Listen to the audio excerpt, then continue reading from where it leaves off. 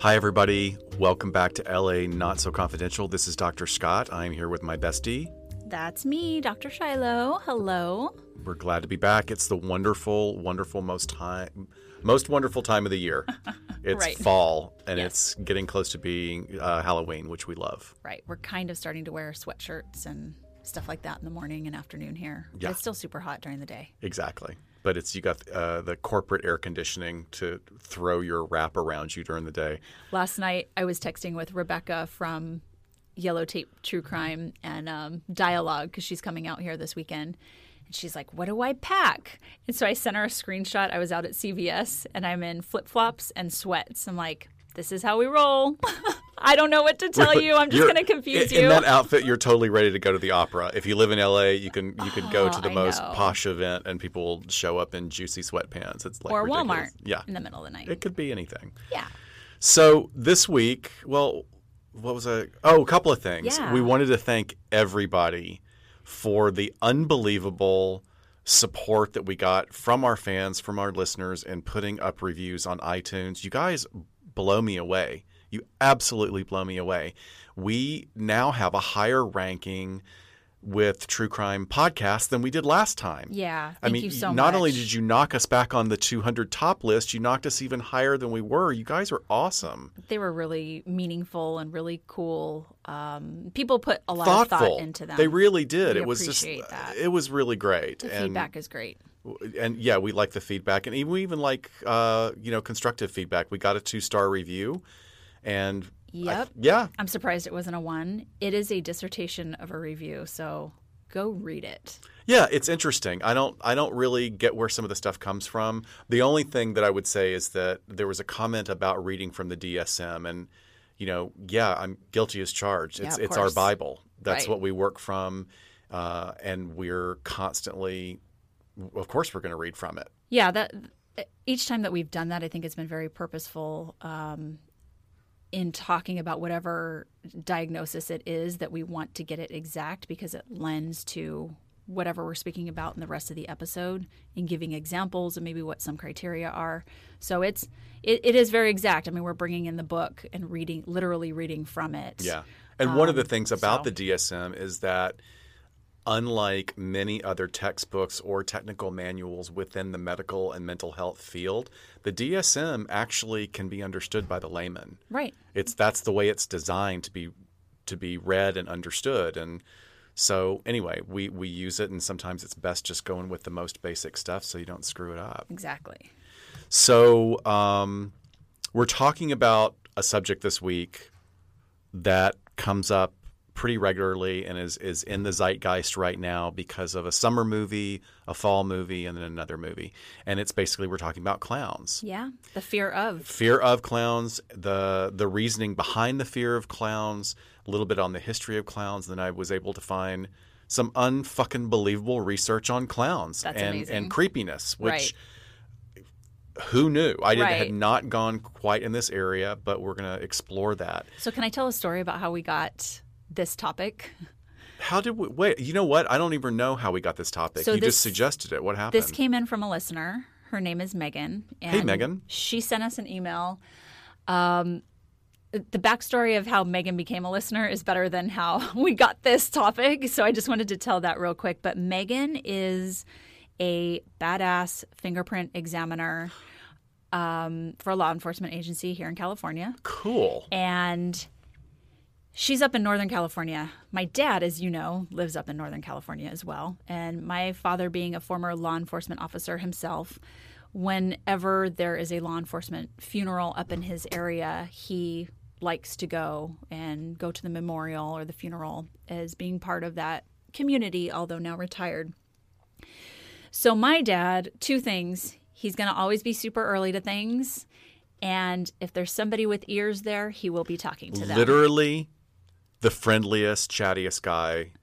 And he doesn't talk about like just bullshit. I mean, like he's just generally interested in everybody. It's really great. He's one of the most emotionally intelligent men that I know. Yeah. And he just is very interested in other people. We should ask your mom about that. Oh, God. That's a conversation. Yeah, they've been divorced for 38 years. So my dad goes to this memorial for this officer that was killed in the line of duty and ends up sitting next to this woman. And so they're chatting and kind of talking about what they do. And eventually at some point he pitches our podcast and says, "Oh, I think you would really like my daughter's podcast. It's about true crime and forensic psychology." And sure enough, we get an email from her maybe a week or so later saying, "Hey, I just wanted to reach out to Dr. Shiloh and let her know I met her dad and he was lovely and I'm listening to the podcast and I love it." So we've had a lot of back and forth with Megan. I sent her a T-shirt for suggesting this topic because I thought it was such a good idea to talk about the fear of clowns and all of that for our Halloween episode because we like to do something a little bit special during Halloween. So that's pretty cool. I'm excited to get it's stuff actually from a great listener. topic. It's a great topic because we found a lot more stuff than I was expecting to. So we're going to cover a wide spectrum here on the subject, and to give a little bit of historic background for me being sort of having an opinion about this subject, which is pretty common with most people. I'm not like a huge fan of clowns. And it wasn't until I started researching this and reading about it, I kind of figured out why I have this reaction, which I'm going to share with you. But my partner, my husband and I have this thing called The List. Oh, yeah. And have we talked about The List on the podcast? I don't know. So but anyway, let's recap. Dan and I have been together for decades, and I remember us kind of like watching TV one time, and there was like a professional stilt walker, like on some show, and it was really weird, and I don't know. And I said, "Oh God, that's on the list." And he's like, "What do you mean, the list?" And I said, "Well, there's just a list of particular types of people and sort of tangential, odd, eccentric areas of entertainment where people who do that, they have a certain eccentricity to their personality that can make you really uncomfortable." And of course, the list is very broad. And it's grown. I've added to it a couple things. Oh, we've both added to it, and like magicians, because I've done magician shows. I did magic shows and card casinos in Carson, California. You know, and had to dance on that fucking magician's parrot bird shit on its stage. And aren't like people who work with birds? Bird people, yeah. Definitely. Which on the list now too. I feel bad about because I realize like I'm reading all this research on how incredibly intelligent birds are. Right. But I don't know. But anyway, so clowns are definitely on the list. Right. They are on the list. Right. So in sort of prepping for this, I interviewed someone that I thought kind of was important to hear from about the creepiness of clowns, who's my daughter. Right. And she's 7. And I got to thinking one day, she's only 7. I wonder why she thinks clowns are creepy. Because she does, and she tells me that. So you didn't give her any prep before this? None. Okay. None. So I decided to ask her about clowns, and we're going to play that clip for you now. Cool. So this is Dr. Shiloh. I am here with my daughter, Sydney, and I wanted to talk to her about why she thinks clowns are creepy and scary and ask her about her experiences with clowns. So, Sydney, can you tell me why you find clowns scary? Well, I find clowns scary because they have really big smiles and they have a lot of makeup on, and some clowns have big eyes, and I don't really like how clowns mess around sometimes, and it makes me scared for some reasons, and just because they have really big smiles and they can sometimes be creepy in a lot of movies. Okay, that makes sense. Can you tell me a little bit about the history of clowns as you understand it? Yeah. So, back when kings and queens were still there, even though there still is a queen in London, or whatever you want to call it. Mm-hmm.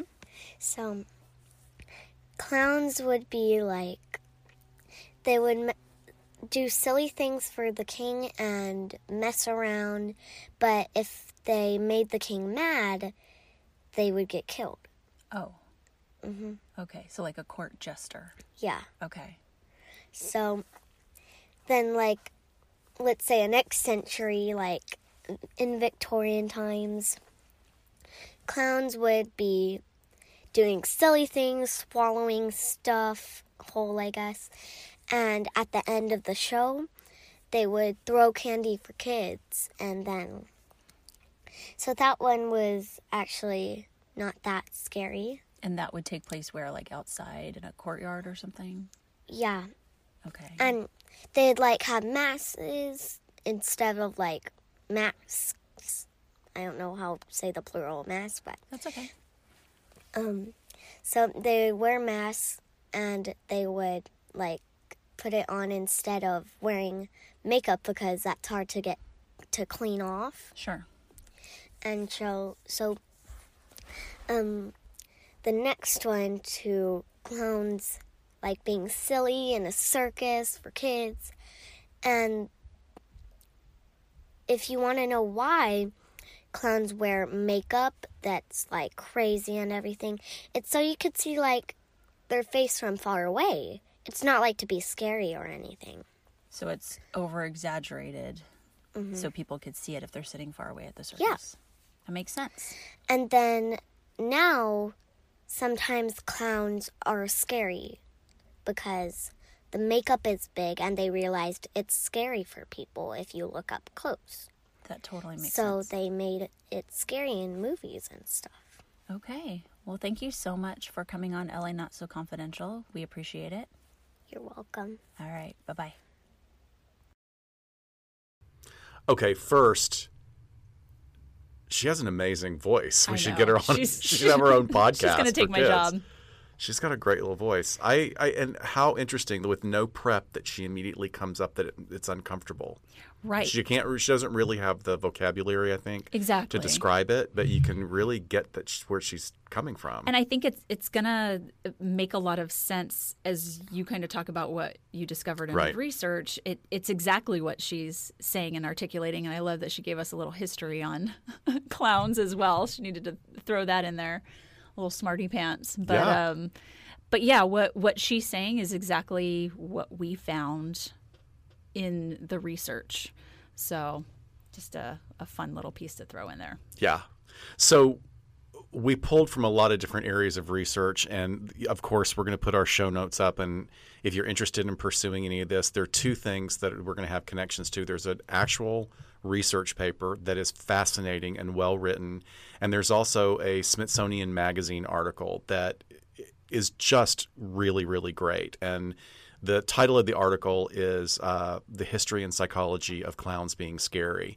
Is that the journal article? No, that's from Smithsonian Oh, okay. Magazine. The journal magazine is about creepiness. So Okay, we're kind of good. doing the Nice. crossover here. Gotcha. So what's interesting about this sort of the term that we use is it's not a phobia, but it's a fear isn't it lumped in the DSM under childhood fears? Coulrophobia. Is it coulrophobia? I didn't know if it was Yes, here it is right lumped here. in there. So it's lumped under, it's in the DSM, but it's under childhood anxiety disorders and fears. Okay. And it's not just clowns; it's any kind of masked character Okay, or that's what I was costumed gonna character. Say. Masked creatures. something Exactly. Like that. So it could go along with people who are phobic of furries and fuzzies as well, as we've talked about in our paraphilia episode. So, you're not alone.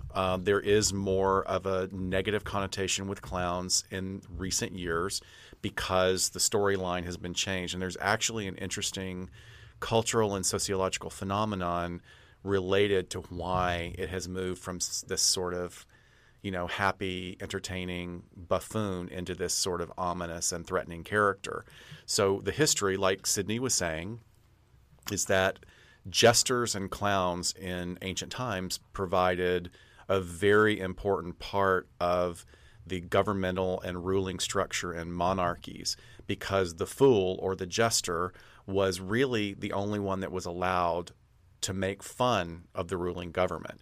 And then that was super enhanced by Shakespeare's writing, because in Shakespeare's dramas and comedies, the only one who knew what the fuck was going on was the clown, the fool. So the one idiot in the play is actually the one who is aware of what is actually happening. So that's kind of a really cool, really omniscient, prescient type of character that now has morphed into this really frightening aspect. But so, like I said, historically they've been jesters, and they've been a vehicle, quote unquote, for poking fun and providing satire on powerful people. Anyway, there's history of this going back as far as ancient Egypt. Shakespeare was one of the first ones to use the word clown. Now, one thing that's really important that will play a part in our understanding how clowns shifted into creepy is we have to kind of understand how theater was performed and perceived by audiences in pre-modern times. So if we go back to the ancient Greeks, if you look at the amphitheaters, like if you look at pictures of Greece and going to the ruins, you see these amphitheaters, and it's kind of really cool. You think, oh, they sat here and they watched these plays. How do you think the sound was projected? From the way the amphitheater was formed. Absolutely. So the amphitheater was formed to enhance sound, right? But visually, but that's not all that was done. What else was done was that most of the time in Greek tragedy and comedy, they wore masks that would project sound. Yes, they had megaphones built into them, so they were shouting basically, and then it was a little, it was enhanced by that. So as theaters became enclosed over the years, and women were not allowed to play men's roles, so usually the only time that makeup was used was when there were a female character. So in the advent of circuses, you had clowns and the development, like in certain areas of like French theater and English theater, you had these classic characters like Pierrot and Pierrette, and they were white-faced with black markings and red cheeks, and they would pantomime these, sort of standard dramas over and over, and it was usually without sound.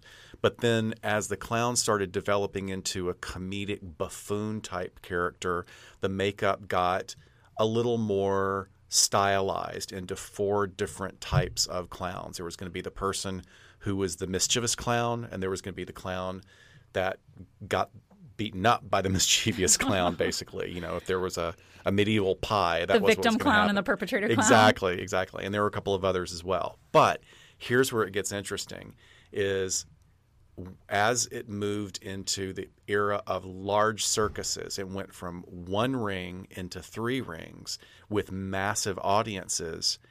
They realized that the performers, the clowns, in order to be seen by by the nosebleed seats, they had to wear more makeup, and they had to make the features really exaggerated. So now you're seeing huge lips, huge rouged cheeks, huge eye makeup. And specific to whatever character they're playing, whether it's a smile or downturn. Downturned frown or something. And even more exaggerated actions and gestures. And big shoes. And huge shoes, which are apparently very expensive. I did some research on that too. Oh, really? Yeah, they're like $1,500 a pair. Oh, my God.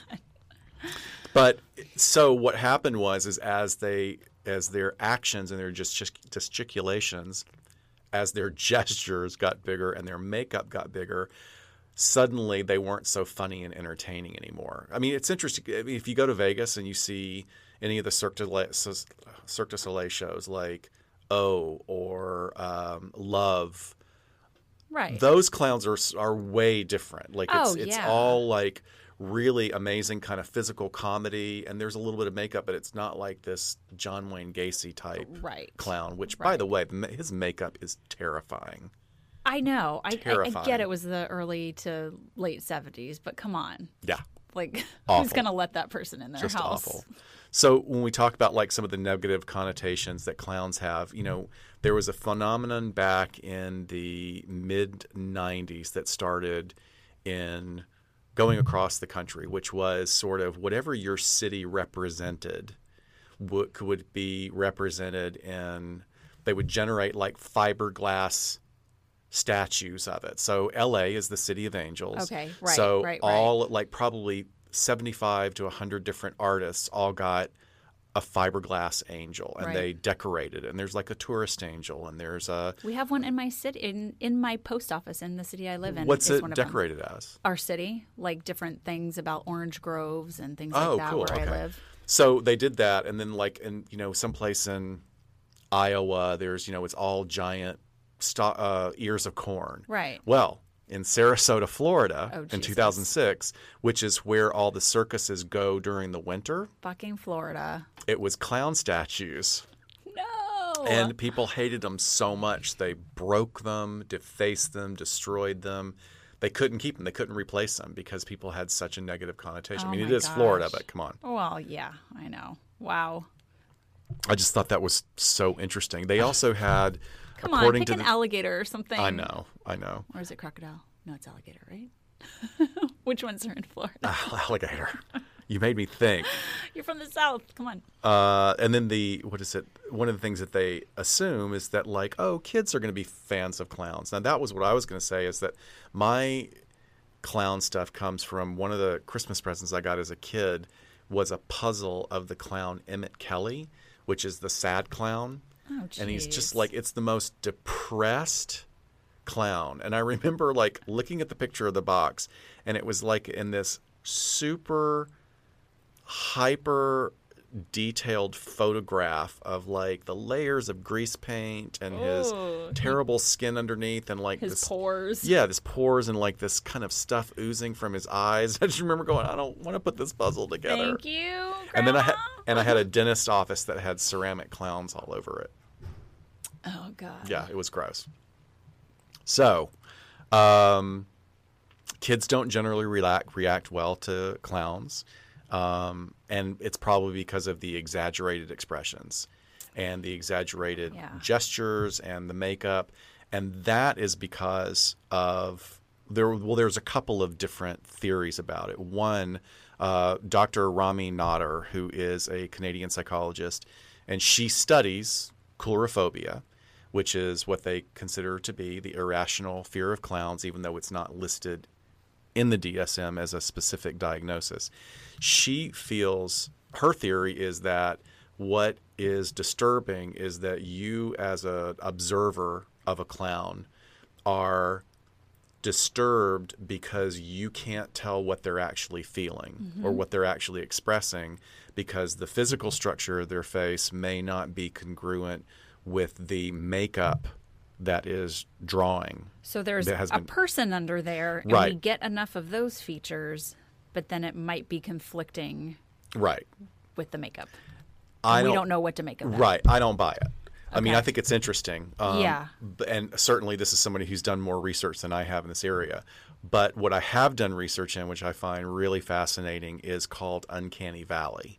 And Yes. Uncanny Valley is something that everyone, whether you know the name of it, you are familiar with it. You are familiar with this phenomenon because it is when something is very close to looking humanistic, but it's just off enough to make you really kind of feel uncomfortable and feel it in the pit of your stomach. Right. And some of them are like the hyper-realistic cutscenes from video games. Yeah, that- or like the Final Fantasy movie. Yeah. Things like that, where it obvious, and even when it's depicted after a real actor that you know, Yeah. and they're voicing the character, there is something really weird about Remember that. Polar Express? That was the one with Yes, Tom yes. Hanks, and it was like nobody liked it. They were like, "Oh, this is so creepy looking," Right. and Even though the mannerisms were there and it kind of looked like him, Yeah. and that was really odd. so That's a good example. And the reason, so the Uncanny Valley is that the reason they use the term valley is that it is the region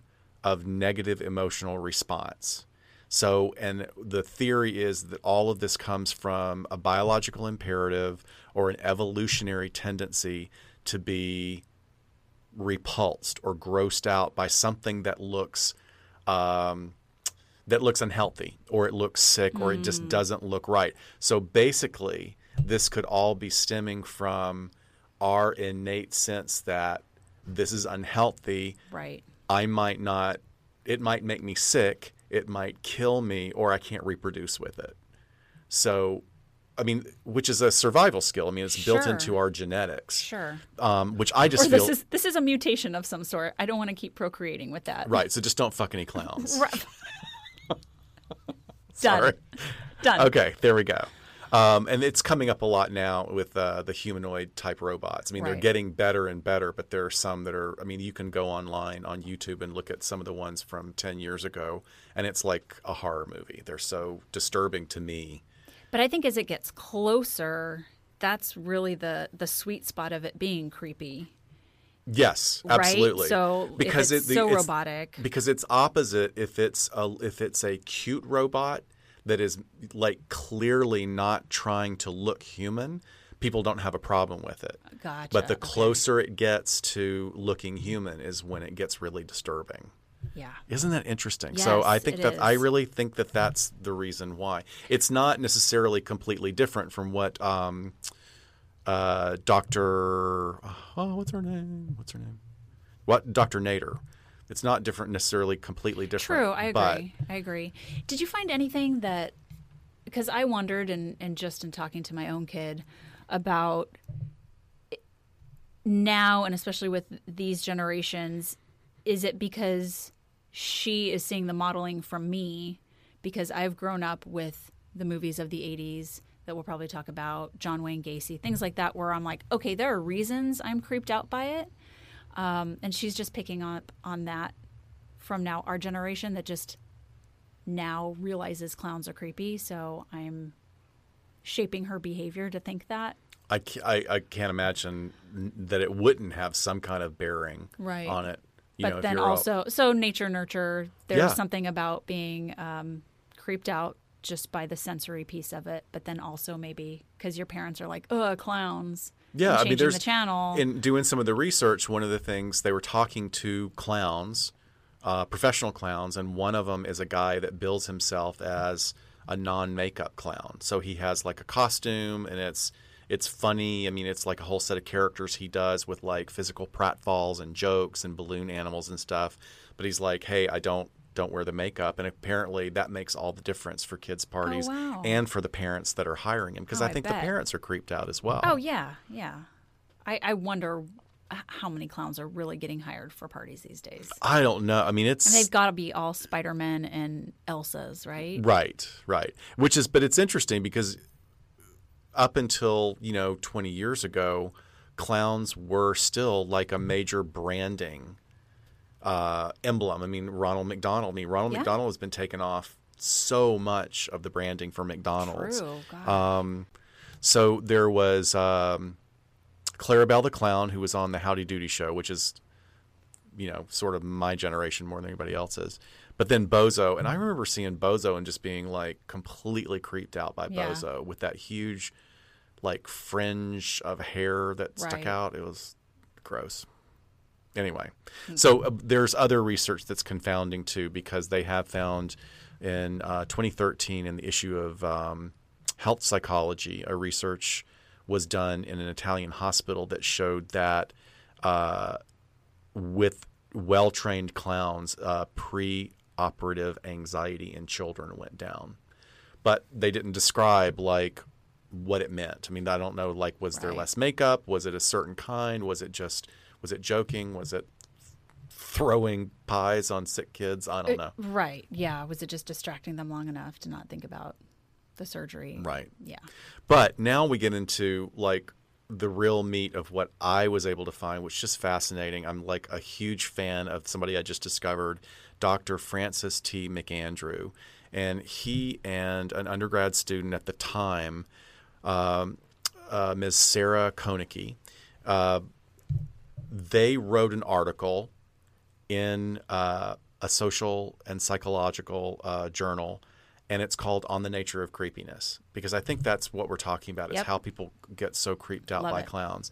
So I did what most anybody does. Like, I've got access to what we call EBSCOhost, which gives me a whole bunch of academic journals. I get it through like a professional organization, but it doesn't give me all of them. So the greatest thing we all know now, because I learned this from an academic meme, I didn't know it until a year ago, is that you just contact the author. Yeah. Like, hey, dude, I want to read your paper. Can you Right. send me a copy? Got it today. See, like that psychiatrist I know. reached out to. Exactly. Just gave me everything. So I've been emailing him back and forth. He's fantastic. So Frank McAndrew is an American social psychologist, and he is the professor of psychology at Knox College in Galesburg, Illinois. He founded the Environmental Studies program, and he chaired the psychology department for over a decade. He has been twice honored with the Philip Green Wright Lombard College Prize for Distinguished Teaching. And he is very proud of the fact that more than 100 of his former students have completed a doctoral degree in psychology or a closely related field. cool. And he wrote that himself on his website, which I think is really awesome. that's great. That's really, really supportive and cool. It is. I will say this, Frank, and I hope you'll write me back after I say this. Don't use Comic Sans font on your website. Oh, That's all I'm no. saying. Comic Sans is out. Got to get you just switch the font, dude. Right. But he and Sarah, or Miss Koenigke, did really a great job because they talk about that creepiness. So, like, for one thing, creepiness is just this word that gets thrown around. Right. But How what do does we it define mean? it? Yeah. How do you quantify it? Right. You don't. It's a feeling. Right. So that's what they're doing is like, hey, we got it kind of in, like before we got schooled on Stockholm Syndrome. Sure. You know, we were thinking, hey, nobody's really looking at this. And we realized, oh, people have started looking at it. Well, this is what he did. And funnily enough, in our email exchanges, he said for the last 6 years, every Halloween now, people are coming to him because the creepiness article does talk about clowns. Oh, And gotcha. he boiled this paper down and published it a couple of times in Psychology Today. Oh, okay. And Psychology Today has a wide range of quality of articles. This was one of the ones that was really great. But he talks about creepiness being a form of anxiety that stems from or arises out of our ambiguity of whether there is something that we fear or don't fear in a situation or an individual. So it's not clear whether or not we are in a situation where we're under a threat, right? So, what are some things in movies that creep you out? Like for me, it's like in The Grudge when they're moving in really weird, shifty, jerky movements. Their bodies are not moving like a normal gait. Right. It's not Yeah. fluid. It's really jerky and there's some kind of contortion to the body. Yeah. Or like walking backwards or crawling backwards or some of that. When humans do sort of creepy crawly things, that freaks me out. That's super creepy to me. That doesn't have so much an effect on me, mainly because my former boss, Allison Jones, was so creeped out by The Ring Right. that I practiced doing that walk, and I would walk backwards into her office. You're a terrible Oh, person. she would like scream at me. I love you, Allison. We're the second podcast to reference Allison Jones this week, by the way. Really? Oh, I've been 'cause listening The to Office started. Ladies. Oh my gosh. Which is a phenomenal idea, and Yep. how charming they must be. I Love haven't them. had a chance to listen to it yet. But yeah, Allison's great.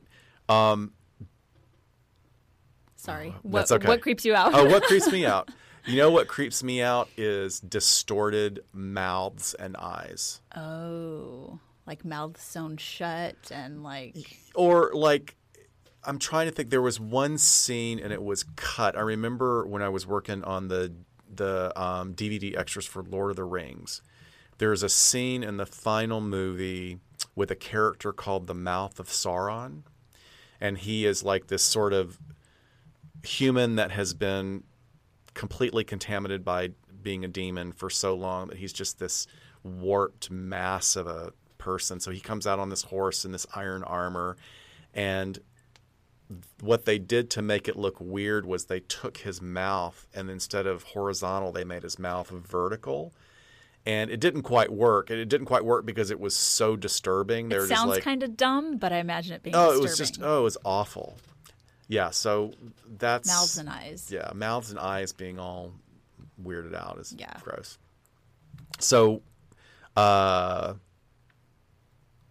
to evolutionary psychology, which is this is what this is about, is that, there is a term that's used called agency detection, which is sort of this built-in mechanism, which interestingly enough is really what Gavin de Becker's stuff is all about, Yeah, right? we About talked like about keeping yourself safe. and stalking. So, the feeling of being creeped out, it's unpleasant. But here's the thing. Part of the unspoken social contract of living in the modern world is that you don't just turn and run away from individuals that are acting in a certain way.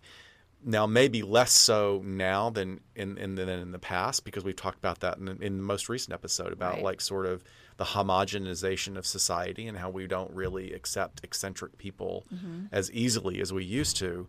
But this is one of those times where we go back to that idea of ambiguity. Like, I don't know how I'm supposed to act in this situation. Is this person being funny? Right. Or are they threatening me? So being creeped out is like, I don't really Like, that's know a how to little handle this. girl, which I shouldn't be scared or threatened by a little girl, but she sort of looks strange, and so that makes it creepy. Again, it's sort of those conflicting things that are happening. Yeah, and what I just thought of is the two zombie girls. There's one in the first episode of Walking Dead. Oh, that's the best. And in the Day of the Dead, the remake with Sarah Polley, that the little girl neighbor. Do you remember I that don't from remember It's that. one of the first scenes of the movie. Fucking terrifying. Oh. Terrifying. More than that was, but that's not creepy. That's just terrifying. Yeah. So, interestingly enough, what he does in this research paper is that he points out that when you're in this space of ambiguity, it could be perilous to ignore your intuition, right? So if you stay in that interaction, you could be placing yourself in danger. And what happens, though, is that you're generating, or what is being generated is a freeze moment. So fight, flight, freeze. Right. Except that it's not like an overtly clear situation where you're in danger, but you're still freezing because it's all these dysregulated emotions are hitting you at once. Well, and if you just think about when you're creeped out, I kind of think of my body language. Like, my shoulders come up. Yeah. I sort of like get stiff and freeze. Or we get like, we get a big uncomfortable smile with like really scared eyes. That's Giggle there.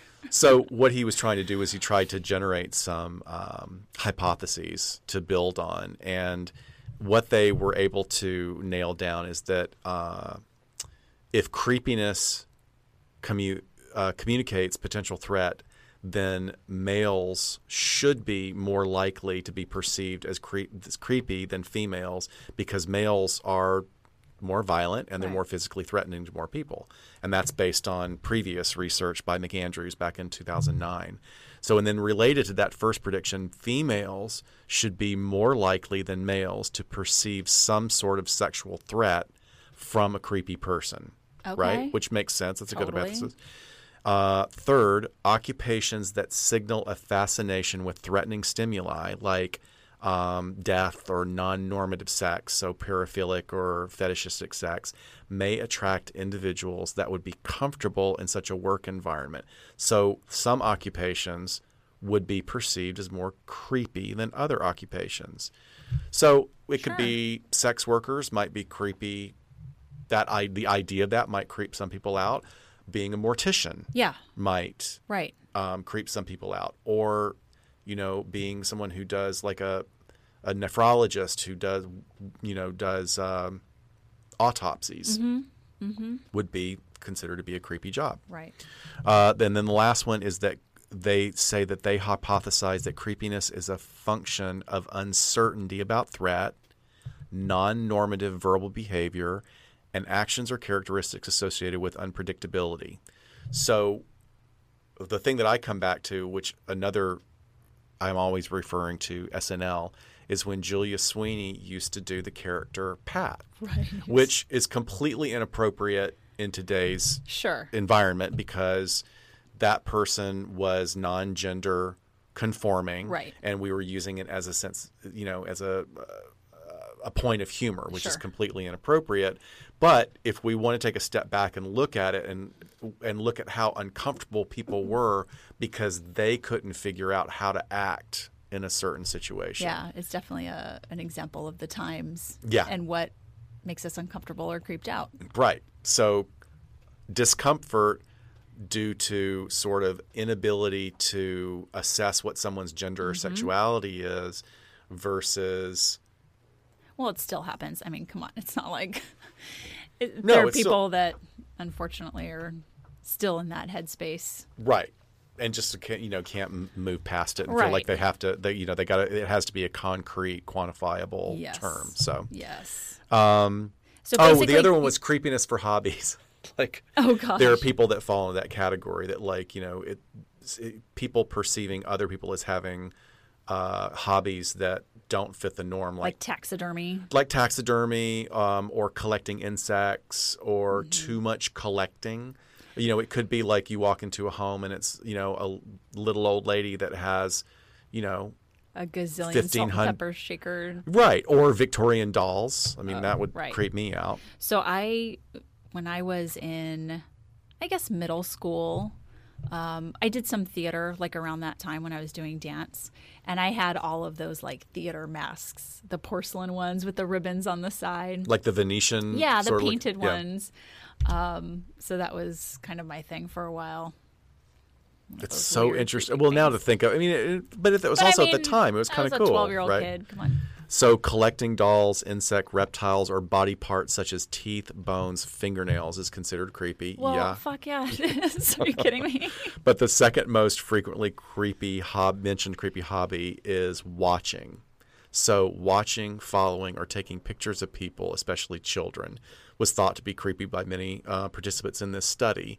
And bird watchers were considered creepy by many as well, which... Okay. One is basically criminal.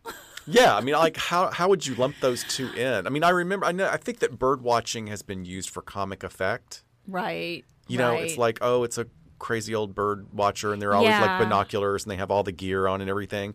And yet, when I'm up in Idlewild at the rented cabin, I'm like, wait, what kind of bird is that? I mean, I'm fascinated. Let me look at my by it. book. Yeah. Let me Google that. Wait, isn't there an app? I could just take a picture of it. It'll tell me. So what they found in this study is that this is what they were able to nail down from testing. And they went through a lot of testing of these individuals and questionnaires, and it's all statistically verified in this paper. Creepiness is a response to the ambiguity of threat.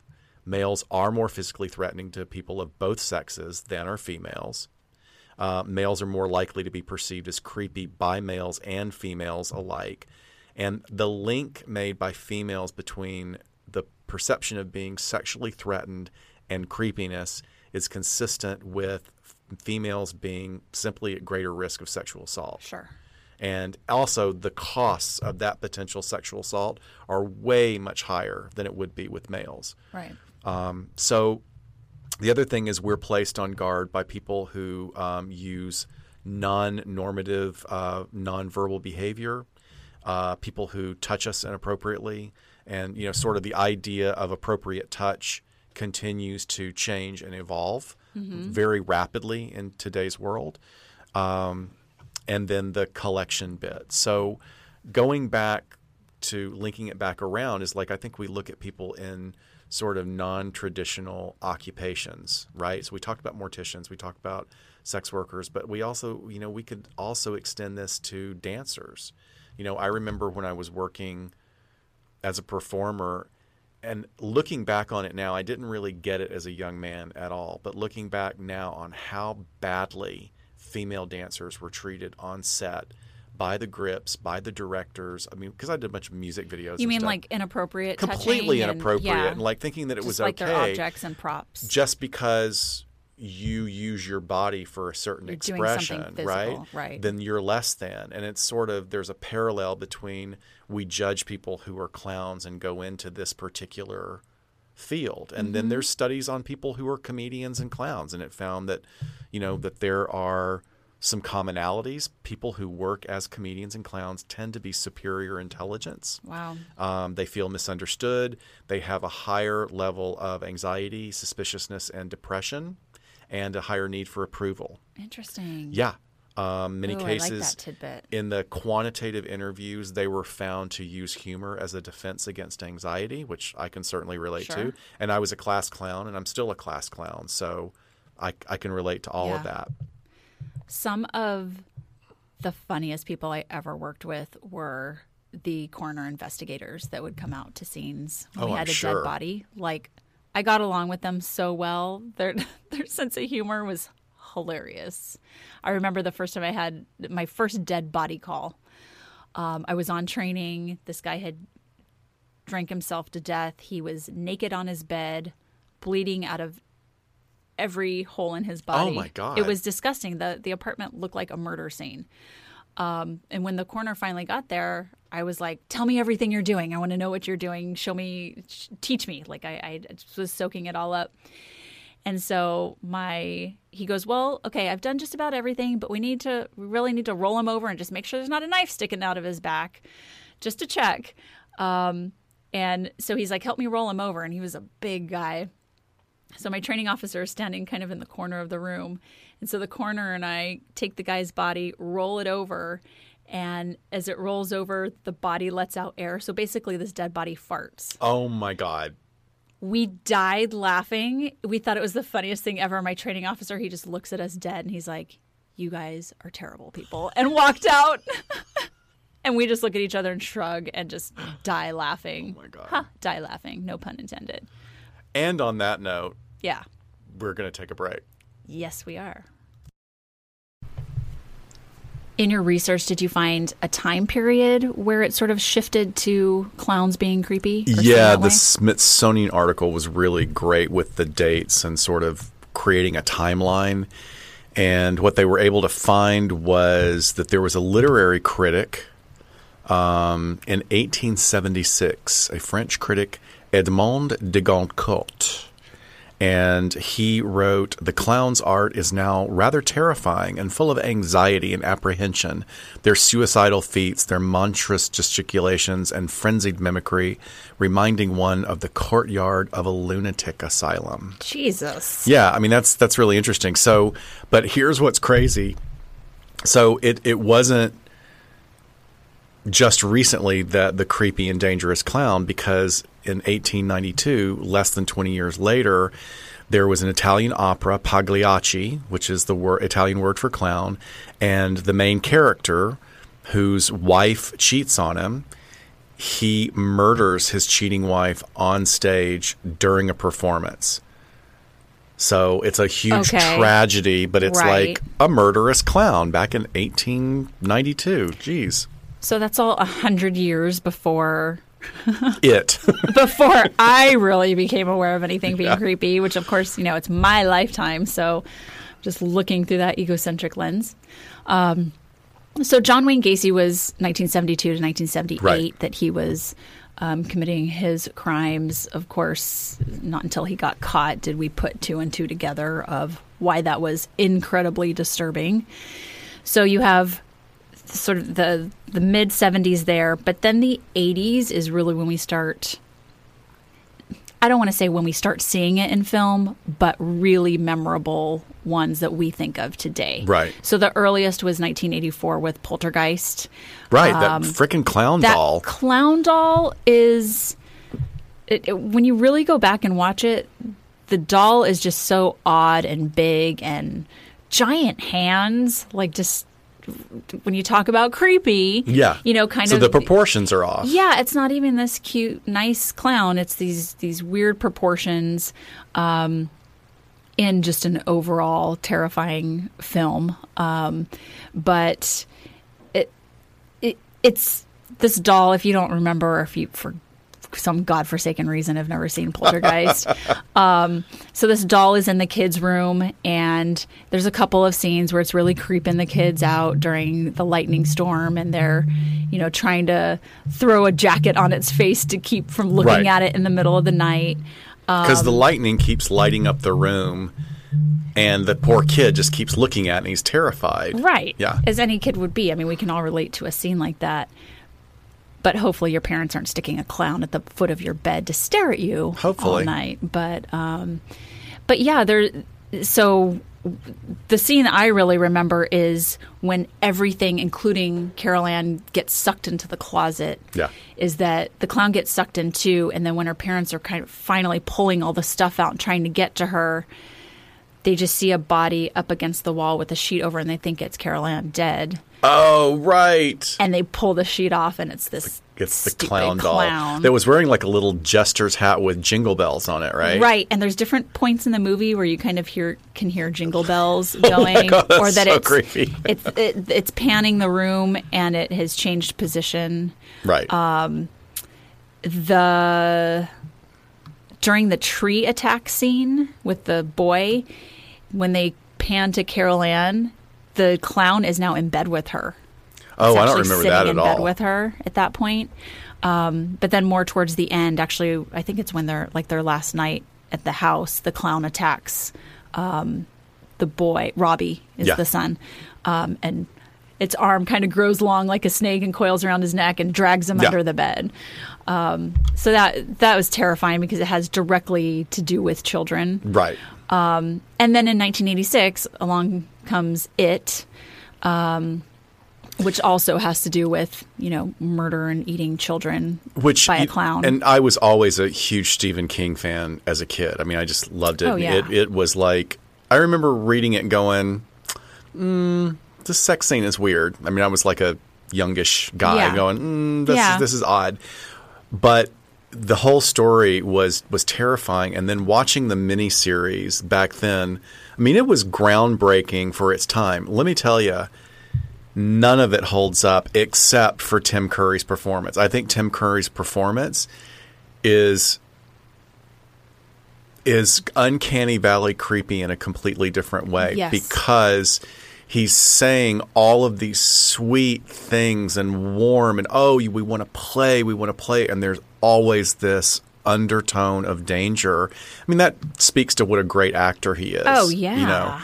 And no disrespect to Sarsgaard. It's the younger Sarsgaard that Right. plays him. Right. It's just a different Pennywise. Oh, but sure. The acting from the other actors and the direction is so bad in Is the it? first movie. God, I it's have not unwatchable. seen I it. tried watching it on Sci-Fi last month, but Tim Curry, miniseries. yeah, the miniseries. Yeah. But Tim Curry is just amazing. Yeah, he is. Have you seen the new It, Part 2? No, I just saw part 1. Me either.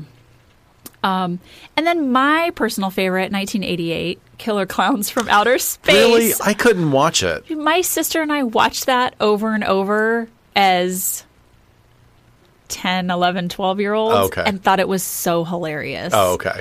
A little creepy in a sense. I went back and watched it recently because this year at Halloween Horror Nights at Universal Studios, one of the mazes was Killer Clowns from Outer Space. Okay. So I had to go back and watch Right.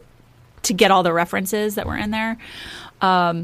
First of all, it's one of the greatest titles for a movie of all True. time. It's so schlocky, completely schlocky. But these aliens who look like clowns come to Earth and disguise themselves as clowns, even though they're creepy as fuck, but disguise themselves as clowns thinking that will make it more likable to have the humans come to them. And isn't their ship like a big circus tent? Yeah. And yeah. like it looks like their weapons are big and cartoony. They're and big cartoony guns, and they shoot either popcorn, which turns into little man-eating clowns, or it shoots cotton candy, which cocoons people, and they hang them from the ceiling in these big pink cocoons. like it's so cotton gross. candy. Yes. Gross. So in the maze at Universal Studios, you're like going through a room, bumping into these cocoons that have like dead faces on them. How cool. It was awesome. That's it was cool. very nostalgic. It's totally my childhood. So those were really the ones of the 80s. I think more recently, very notable, beyond creepy, is American Horror Story Freak Show. Twisty.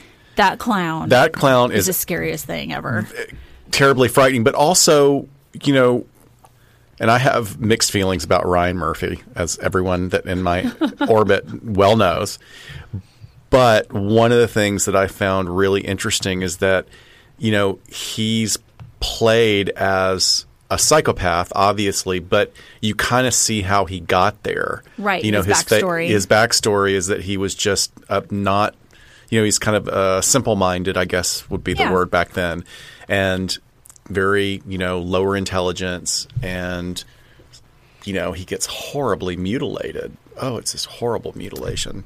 Yeah, and then has that fake painted smile on. Is just all of it is works really well, And wasn't that one of the mazes when we went Yeah, to Halloween it Horror was, Nights a couple years ago together? So we had to run into that clown in some of those haunted houses. And then, obviously, of the fall is the new Joker movie. This was interesting. We talked with Nama Cates on Incel a little bit about this. And I do not want to harp on any of the Incel stuff too much. But I think it's an excellent movie. Just shot beautifully, done so well. He is incredible.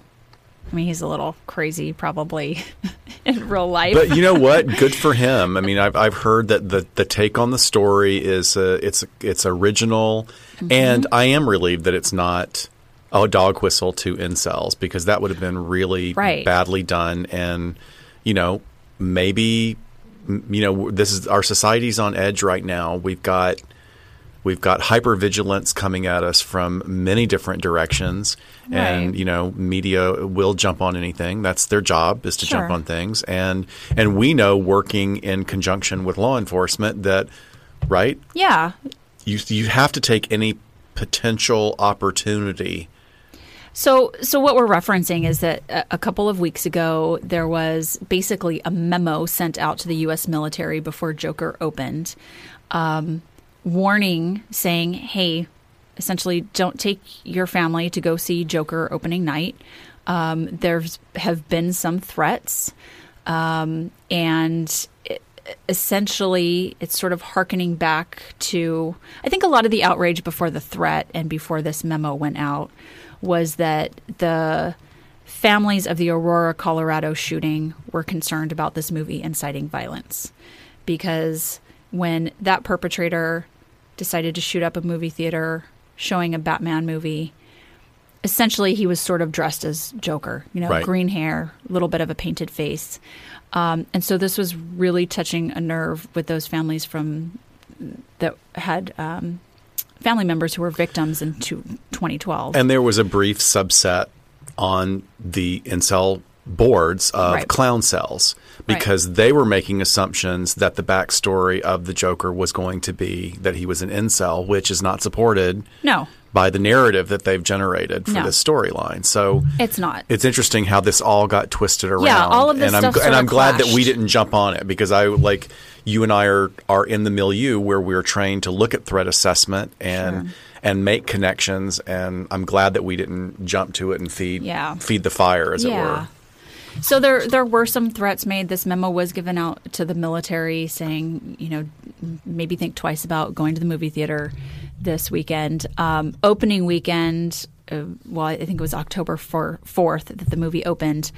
A movie theater here in Southern California in Huntington Beach actually ended up shutting down because the police did become aware of what they called a credible threat in the late afternoon. And decided to make a large presence at the movie theater where the threat was geared towards, even though it did not specifically mention Joker. And then around 7 o'clock, the movie theater just decided to close down for the night. So, it impacted, but we talk about law enforcement having this presence and rising to really the call from the community to make them feel safe, and not that they're overreacting or that we are saying incels are, going to go commit acts of violence because of a movie that, it's been proven time and time again of the myth that video games and entertainment incite violence in people. Movies depicting violence have been around for how long? For a long time. Now that we just have a Joker movie, books and all sorts, or vigilante movies, right, and of all sorts. But people were fearful. So of course, law enforcement is going to show a presence and make people feel like they're safe. So Joker was a fantastic movie. I think a lot of the dust has settled from all of that. But I wanted to talk about an interesting piece of fear of clowns that happened not so long ago, and kind of moving away from entertainment side a little bit, but sort of the great clown panic of 2016. So, which I'm still mystified by. So I hope you found some good research on this. well, I found kind of what happened because if you guys remember, like late summer of 2016, it was all over the news. Seemed like there was more and more law enforcement agencies coming out saying that they were looking into these clown sightings or threats against children from just creepy clowns wandering the streets. That's how I remember sort of the soundbite. So it all started in August of 2016 when a clown known as Gags the Clown was walking around Green Bay at 2 a.m. looking hella creepy with holding 3 black balloons in a tattered clown outfit and just sort of standing around. How the fuck did he not get shot? I don't know. Like, I mean, and I mean, actually mean that seriously. Like, and not even from someone who wasn't being, like, oh, this clown is threatening me with these balloons, but that somebody that's don't threaten me with your balloons. That's somebody that's unbalanced. Like, what the hell? Boom. Like I just probably because he was the first one, but people get there. So later that night, this Facebook page goes up for Gags the Clown. I mean, it turned out it was a marketing campaign for a low-budget horror movie. That's what kicked this all off. Oh, okay. But by late August, it spread throughout all over the nation. In South Carolina, people were shooting their guns into the woods after rumors were spreading that clowns were luring children into the woods. So it's almost like the Satanic Panic of the Completely. 80s, right? It is almost mass hysteria. Wow. It really is bordering on that. About this time, false reports start to roll in, and there were actually quite a few prosecutions for false reports of either being attacked by clowns or being threatened by clowns because it was starting to perpetuate the panic, and the cops were like, why are you coming forward with this? So they were prosecuting people that were coming forward with false reports.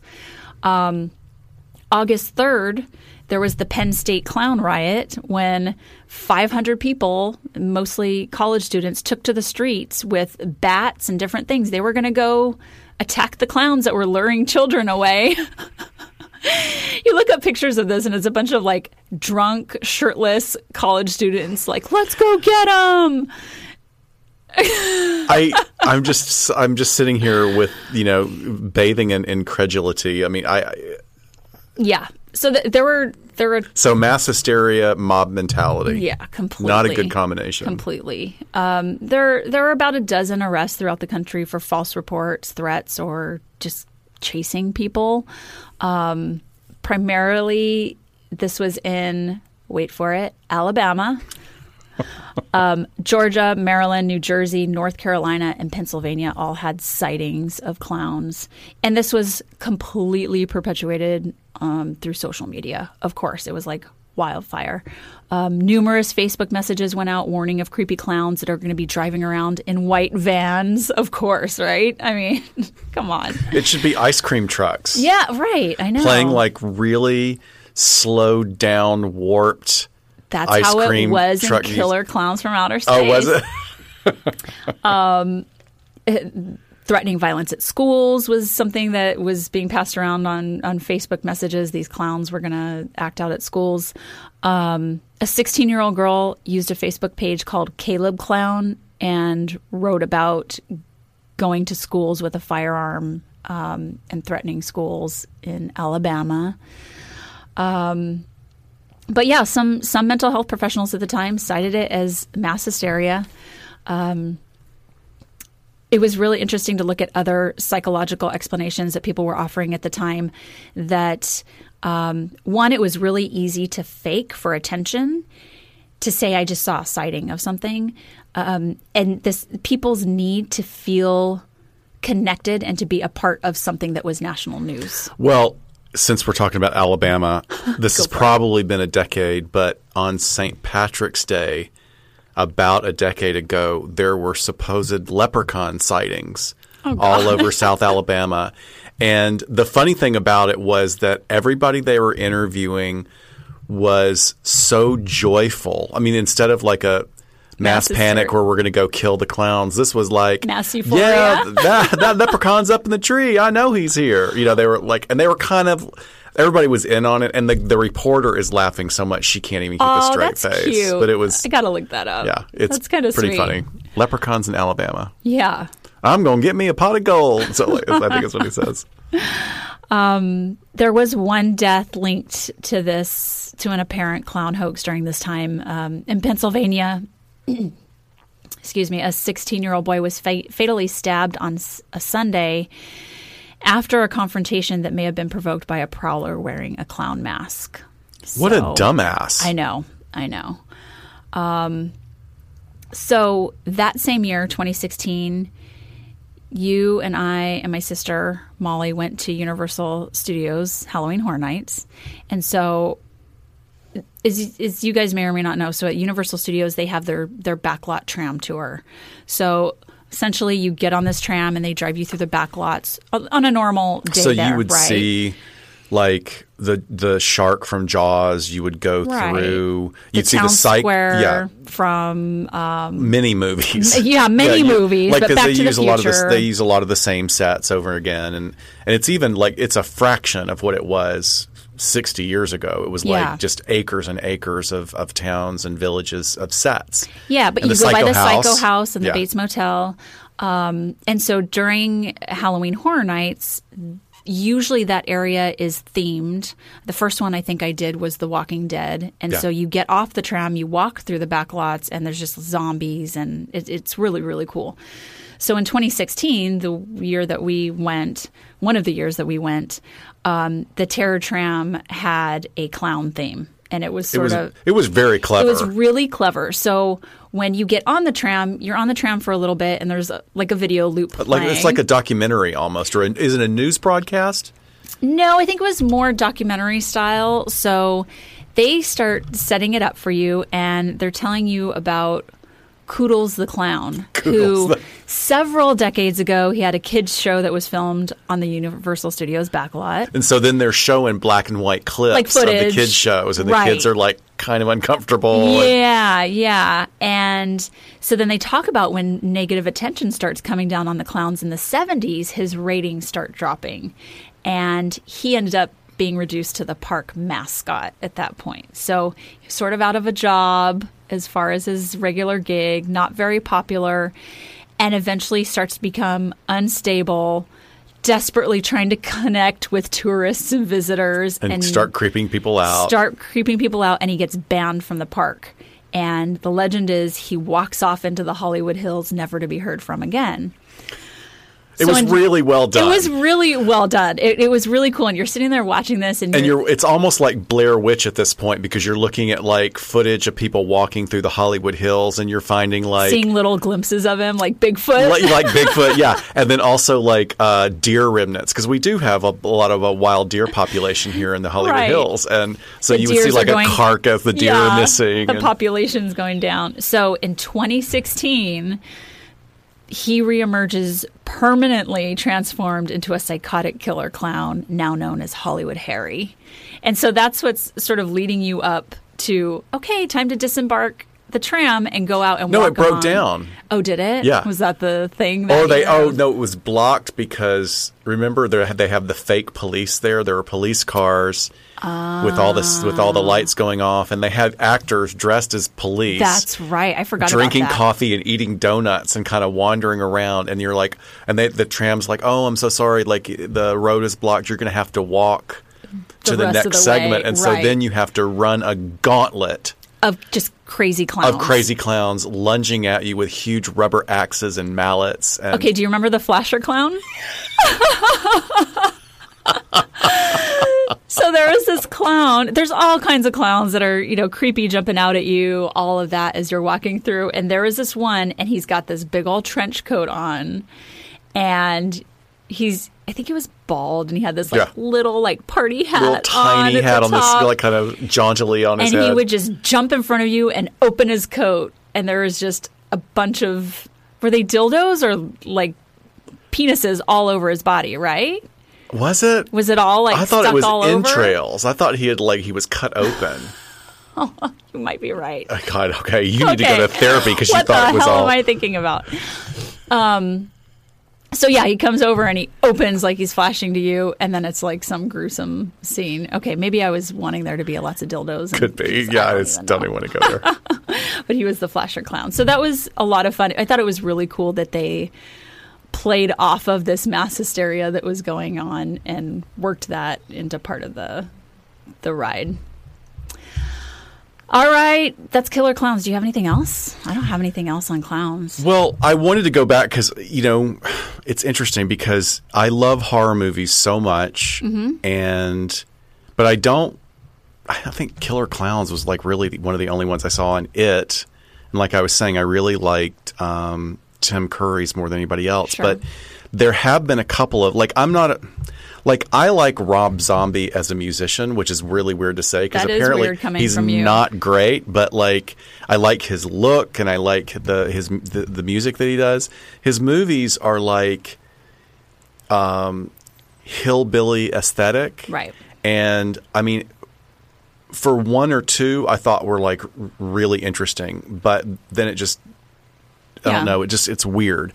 But he has Sid Haig, who just passed away. Oh, right. He did. Played a killer clown in House of a Thousand Corpses that was really, really disturbing, a really disturbing clown. And then I wanted to mention that there was one that was a very interesting story from 2014. There's a movie called Clown that started out as a fake trailer about a guy whose kid is having a birthday party. The clown doesn't show up, so the dad decides, I think there's a clown costume in the attic. So he goes and he finds the clown costume in the attic, and it's cursed. So he does it for the party, puts it on, and then he can't get the nose off, and the makeup comes off. But he did this. So he did this trailer, and as a joke, they put it on YouTube, and they put in it that it was being produced by Eli Roth. Just as a joke. Okay. And then Eli Roth saw it and said, that's a good idea, and actually produces a No horror way. movie. And it's actually, it's such a dumb idea, and it's really, really creepy. Like, the monster they turn him into is really quite That's scary. cool. And then what was the other one that was super good, I thought? Oh, if you've ever seen the television show, was it the television show? No, it's the movie, Shakes the Clown. Bobcat Goldthwait. This was, I think, 1991. The guy who is the voice of SpongeBob SquarePants, Tom Kenny, plays a children's show clown that's a cocaine addict and a murderer, and it's funny and disturbing at the same time. If you ever get a chance to see that, there's a lot of them. I mean, there was a John Wayne Gacy movie that starred the actor that played Pee Wee Herman's nemesis in Pee Wee's Big Adventure. And it's not a good movie because it's shot in California and it's supposed to be, Midwest, and it doesn't look Midwest. And it's sort of more atmospheric than anything else, which is too bad because he's a good actor and it had the potential to be a really good movie, but I just didn't think it was very good. But Who's your favorite clown? My favorite clown. Doesn't have to be scary, but I have to say, as weird as it is, we were just in Vegas with a bunch of people a couple of months ago, and we went to see O, which is an amazing, amazing Cirque du Soleil show that's all water effects. Right. And you can't freaking believe what they do. I mean, they're divers diving 3 stories into what you thought was a solid stage, which is now turned into a pool. And then you look one direction and suddenly it's a solid stage again. And then it's a pool and there's a house rising out and there are French court. I mean, it's amazing. But they had 2 clowns that are sort of the interstitial transitional entertainment. And they had minimal makeup on and they didn't use real words. They kind of spoken gibberish. Right. And it was some of the most amazing comedy I've ever seen. Neat. It was really good.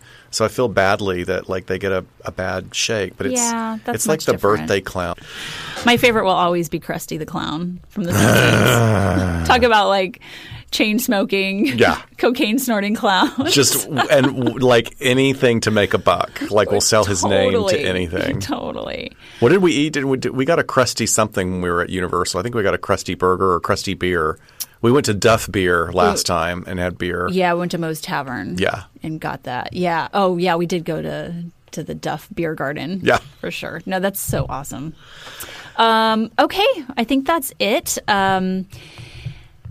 I want you guys to listen after this episode. We're going to play the new trailer for the podcast Fool Me Twice. And the trailer is a few minutes long, and it features Dr. Scott in it. I hope I sound okay. I was so amped. That was the day we were all at the conference, and we had not eaten. We were just flying on like 2 gallons of coffee. Yeah. But Jules is wonderful, and she's got a great story, and everyone really should listen to this story because romance scams are a pox on our society. I think it's a good warning tale for sure. So make sure you guys give it a listen after a promo at the end of this episode. And happy Halloween, everyone. Hope you are going to have fun and be safe out there. Happy Halloween. All right, we'll see you next time on LA Not So Confidential. Bye, folks. Bye-bye.